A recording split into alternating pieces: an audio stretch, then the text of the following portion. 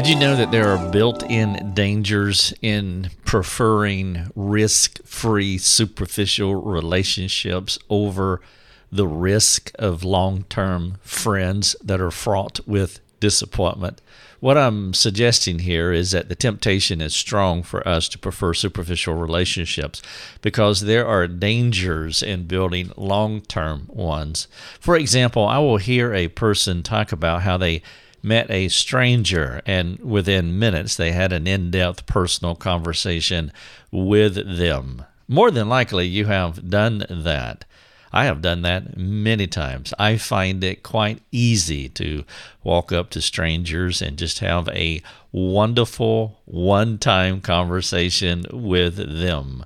And I can find out so much about their lives. We can interact, we can joke, we can enjoy each other, and then we can go on our way. And sometimes people will talk about these interactions and they will glow about how easy and how natural it was to talk to their new friend. And maybe you should put new friend in quotation marks because they're not going to see this or probably not going to see this person again. And then they will say something like, "As she was a perfect stranger." This interaction actually has a descriptor that goes along with it. It's called the stranger on the train phenomenon. It's when you meet someone, like, say, on a train, and you strike up a conversation.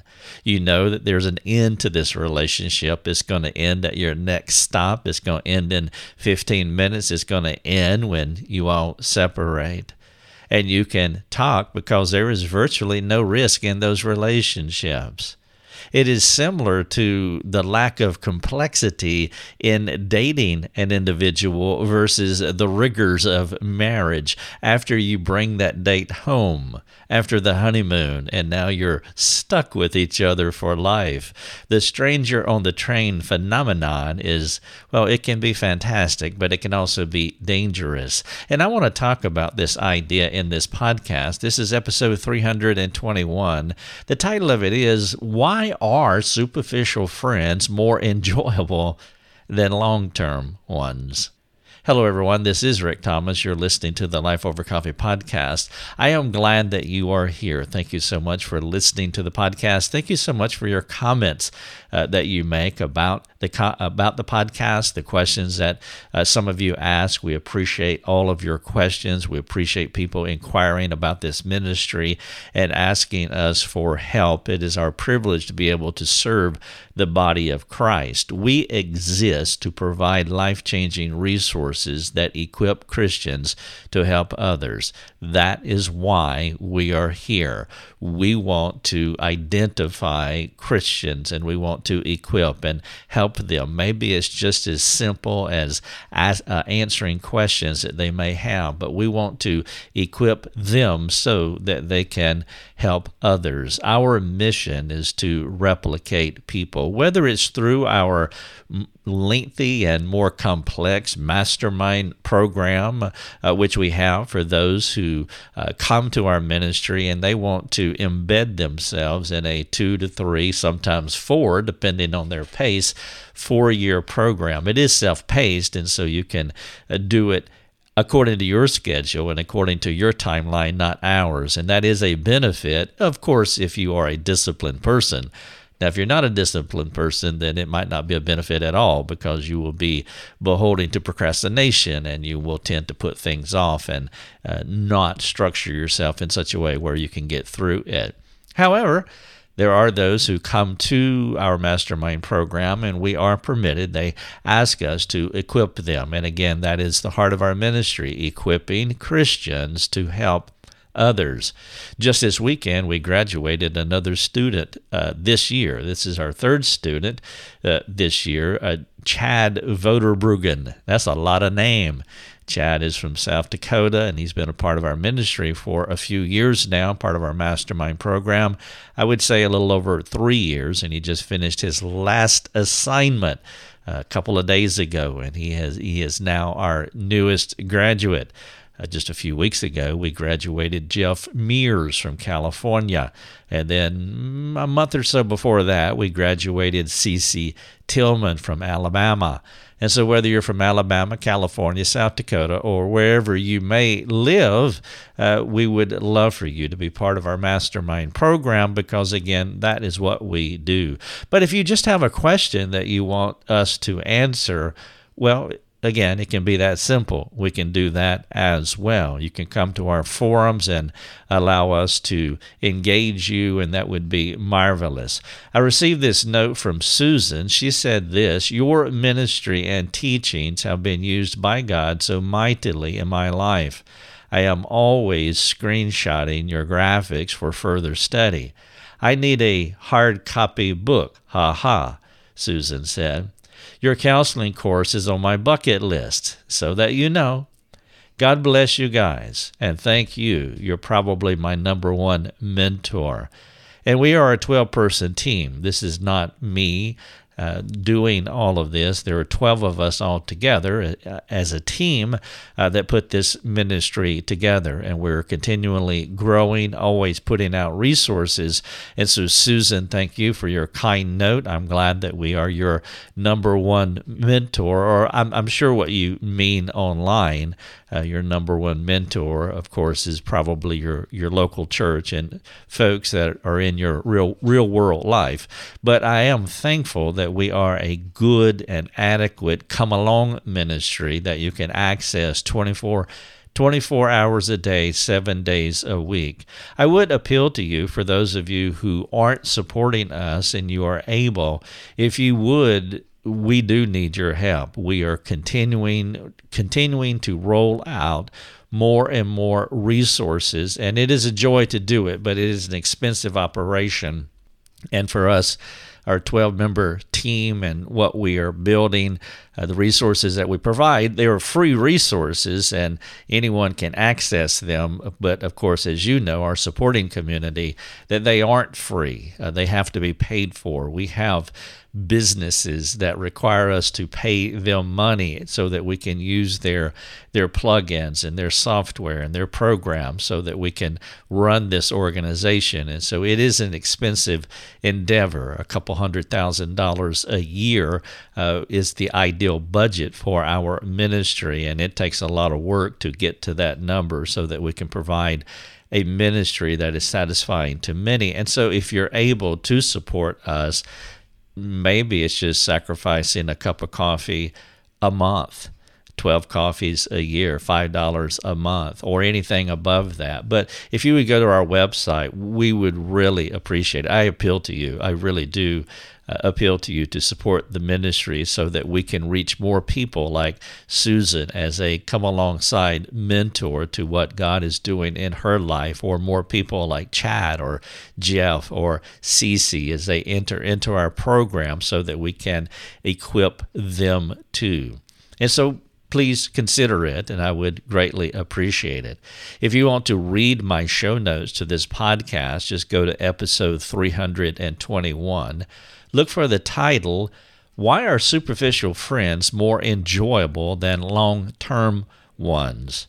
I use the illustration of boy meets girl as a illustration of a quick short-term, it might not be short-term, it could go to long-term, but they meet, they don't know each other is what I'm saying. And so the boy and the girl, they meet. It's a superficial relationship at that point because they don't know each other. And just like the stranger, that is the stranger on the train phenomenon, by the way. And they hit it off, and they cannot stop talking to each other. They may be exhausted from their day jobs, but they have uninterrupted energy to chat each other up throughout the night. I remember those days when I met Lucia. We talked for hours, either on the phone or with each other. Now, I will say this, a little side note. Lucia's a wonderful person, and I do remember one instance where I was chatting her up. She was sitting in a rocking chair, and she was rocking as I was waxing elephants, and I looked at her at one point, and she actually went to sleep on me. And I thought that was interesting, but then you may remember a podcast or so ago where I mentioned where a lady at one of my conferences said that I was a boring speaker, and I hadn't even put these things together yet. But Lucia fell asleep on me when we were dating because I had so much that I wanted to say. And I'm an introvert at heart. That is my personality. I'm not a talker. It takes work for me to talk. But maybe there's an issue here. She went to sleep during our dating relationship, at least on one instance that I recall. And then this other person says I'm a boring speaker. However, the tables can be turned as well. I remember one time in a counseling session where I fell asleep on a lady who was sharing her heart with me. It was right after lunch, and my office was hot. They built the office in such a way that it didn't have a return vent, and so it just pumped hot air in there all the time during the winter, and so it got kind of toasty in that office. And this lady was sharing her heart with me, and I fell asleep. Actually, I fell asleep twice, and I did all I could to stay awake. But it was right after lunch, and it was siesta time, and ironically, she was a Hispanic lady, and I loved her so much, and she loved me, by the way. I mean, we were friends, and we laughed about it, and I just apologized all over the place because I fell asleep. But when a dating relationship, when they first meet, well, typically it's not like that. I mean, there are no limits to how much they can talk, how much they can share, and then repeat. They do it all over again. They're tearing each other up on text and Snapchat or whatever it is that they're using, or the phone, or in person. Now, one of the reasons for this is because there is no history with this couple, the stranger on the train. There are no grudges with that person that you have just met. There's no unforgiveness out there with the boyfriend or the girlfriend that you're beginning to build a relationship with. There's no bitterness between the two of them. And if you have no history with an individual, and it's truly, a stranger, metaphorically speaking, on a train, well, then you can have basically a risk-free conversation with that person. It's the conference speaker or the blogger or the podcaster, in this case, who is so transparent about his life, knowing that he doesn't live with his audience. And people do tell me that regularly, that you're very transparent in your talks. And I am transparent in my talks, but I have to be honest that it's easier. Some people don't do that at all, and I understand. And people do find it refreshing when the speaker is transparent. But I want you to know that that is not the same as building a long-term relationship with a person that you can't escape from, that you're not going to leave. When I go into a town to speak at a local church or with an organization, I do communicate transparently, and I share things about my life. I do that here in these podcasts. And for those of you who have been listening for years, you know that. And it's one of the things that many people do enjoy because it seems so real, and it is real. I am sharing true stories and maybe vulnerable and transparent stories. But I also am aware that I don't meet my audience, or I only meet them in a temporary fashion. Now the question is, am I transparent? Am I this way in my long-term relationships? And you can ask those relationships, but yeah, that's true too. When we meet with a couple, we talk about the struggles that are in our lives. And so we do that. It's not just a speaking trick, a speaking method, whether behind a microphone here or in a public setting at a local church. It's not a trick. It's not a method. It's who I am. But if you meet someone on a temporary basis, you can do that. And that is the danger that if it's the only time that you're open and honest with someone, with the stranger, and if that's true, then, well, you do have a problem.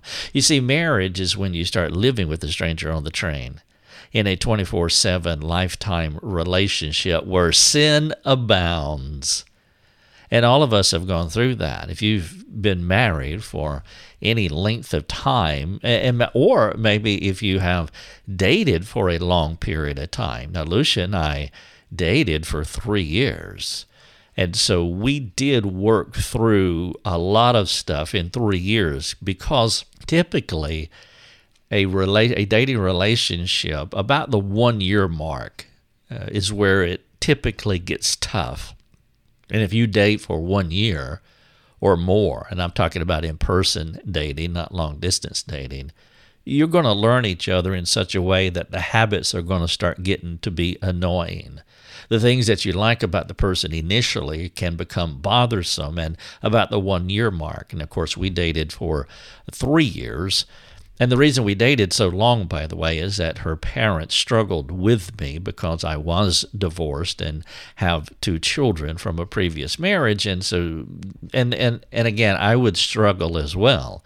As I've said often, if I came to my door wanting to date me, I'd have a problem with it. So I understand that. But because of that, there was a built-in blessing there. We dated for 3 years before her dad gave me permission to marry her. By the way, I'm doing this podcast on May the 2nd, 2021, and her dad passed away a year ago on May 1st, 2020, and so it's kind of a sad couple of days for Lucia. She loved her dad very much, and he was almost 97 years old, and he was a wonderful man. And he did give me permission to marry her about the 2 year mark, and then it took a year to get ready for the proposal, to ask her to marry me, and then eventually get married on June 28th, which is coming up here in a little over a month, and that will be 24 years ago.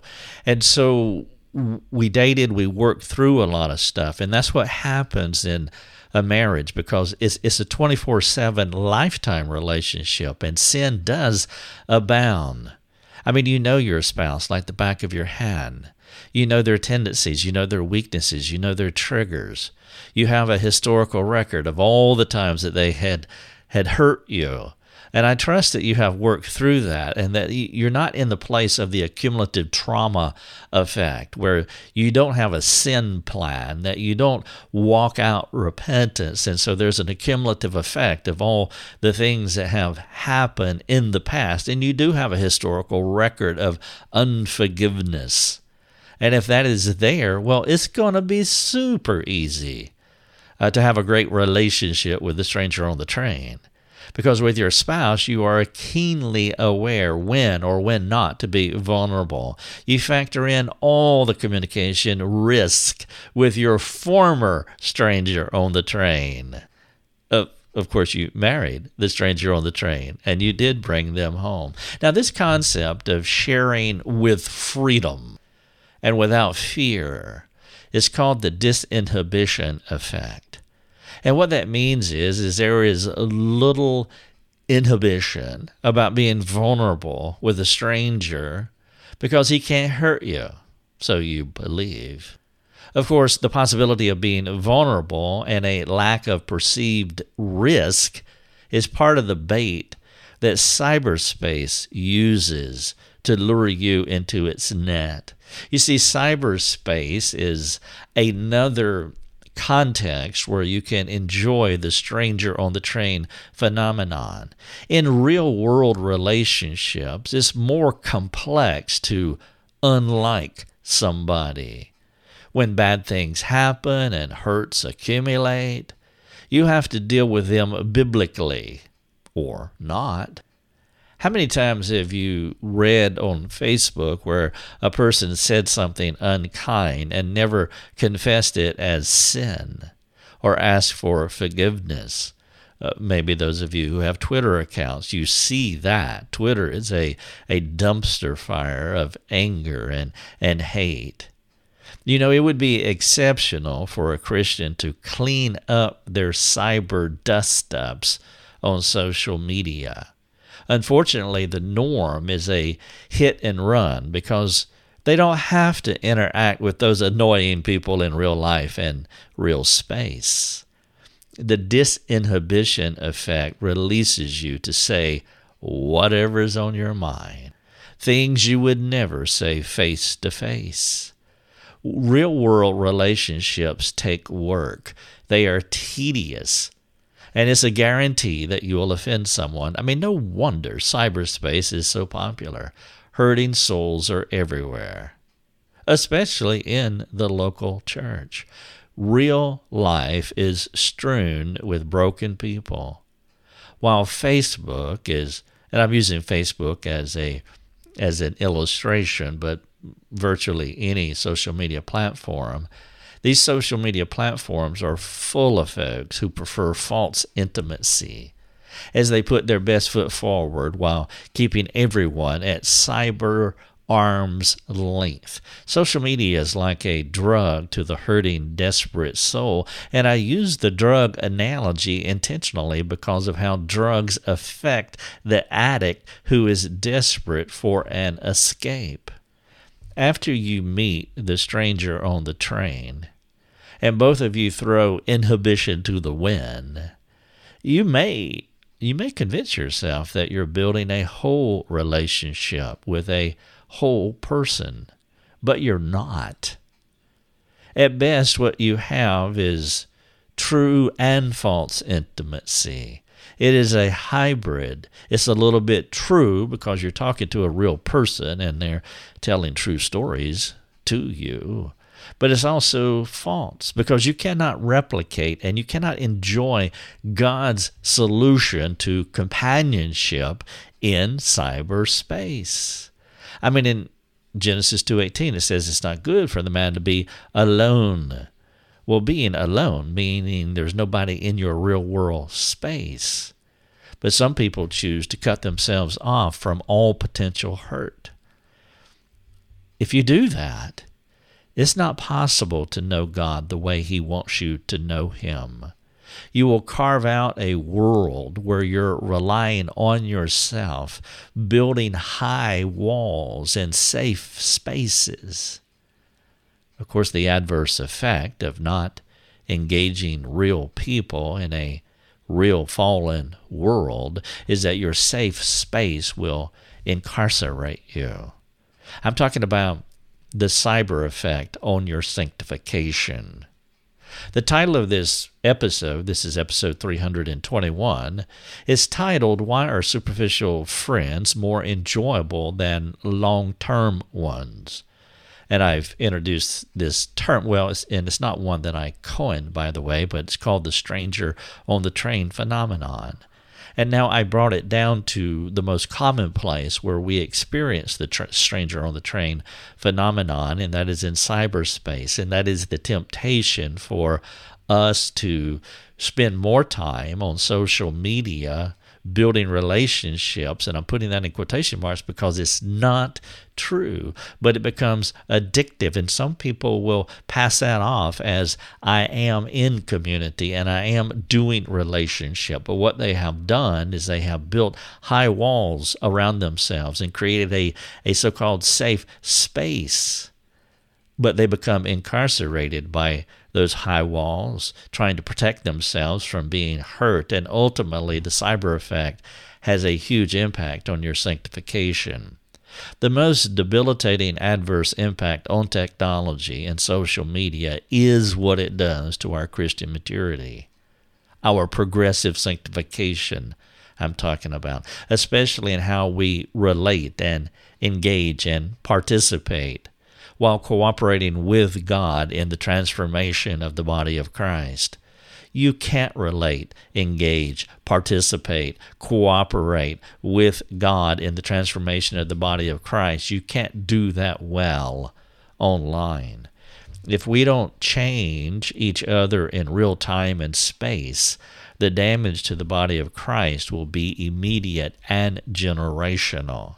And so with these things in mind, I do want to ask you just a handful of questions that I trust will help you to reflect on how you build relationships and where you put the accent mark on building relationships. Is the accent mark in cyberspace or real space? I'm not saying that cyberspace is bad altogether in totality.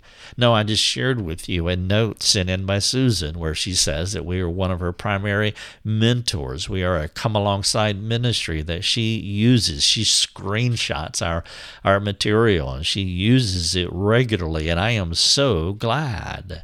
But I'm sure she would be the first to tell you that we are not a replacement for real-world relationships. And so with these things in mind, here's a few questions for you. The first one is, what is your theology of technology? Do you have a theology of technology? How would you explain your reasons for using technology and how those thoughts, your explanations, how they build up the body of Christ and spread the fame of God? We are a technological ministry, and we do use technology, and we have a theology of technology, and what I'm sharing here is part of it. Part of it is where we put the accent mark. We do not put the accent mark on technology as far as relationships. We put it, or on cyberspace, we put it in real space with real people. And you have to be the same way. That has to be your intention to build up the body of Christ in your real world and not building walls to hide behind and using technology as the primary means for connecting with anyone. And so what is your theology of technology? Second question, do the core tenets of your technology engagement have a love God and love others emphasis, or is it more about making you feel good, feel safe, feel connected? And so as you think through your theology of technology, do the core tenets of your technology engagement, does it have a love God, love others emphasis? Those are the two great commandments. We're to love God and love others. Or are you turning it on yourself and you're using technology primarily to make yourself feel good or safe or connected? That is a narcissistic way of looking at technology. And so understanding or having a clear theology of technology, it can be transformational. Number 3, perhaps a better way to reflect on these things is by filtering your cyberspace experience through Paul's primary aim for everything we do, as he laid out in 1 Corinthians 10:31, where he said that whatever we do all for the glory of God. And so one of the easiest ways, I think, to think about technology and how we use it is that whatever we do, whether we eat or whether we drink, whether we use our technology, are we doing it for God's fame? Number 4, what is one thing you should change about your tech habits? What is one thing that you can change? Maybe don't bring your phone to the dinner table. Maybe turn it over when you meet with a friend. That's what I typically do. I turn my phone face down. I turn it off, the notifications. I turn it off and then turn it face down so it's out of the way and it's not dinging me while I'm talking to another person. You can't do two things at one time. And either you're talking to the person that is in front of you or you're committed to your phone that is in front of you as well. And so what is one thing that you could do to change your tech habits? And then the follow-up is, what is your plan for change? And so what's one thing you can do? Write out a plan to change that thing. And then the third aspect of this question is where you share these things with a friend and ask them to help you stay the course. It's always good when God gives you light for something that you make a plan based on the light that he has given you, and then you share that plan with another friend, because our temptation, and I have stories I don't have time to share, but maybe at another point, where God has given me light on something, and I made a plan to change, but I didn't share it with a friend, and I reverted back to the old habits that I had. Now, I also have a 1-hour webinar here about getting down and dirty with messy relationships as part of a talk that I gave recently in Florida, and I came back here and did this webinar. So I do appeal to you where you can watch it to learn more about building these relationships. Thank you so much for listening to the podcast. You have been listening to Life Over Coffee with Rick Thomas. If you have a question for Rick, you can let him know by sending him a note through his website, rickthomas.net. That's rickthomas.net. Thanks for listening. Enjoy your coffee.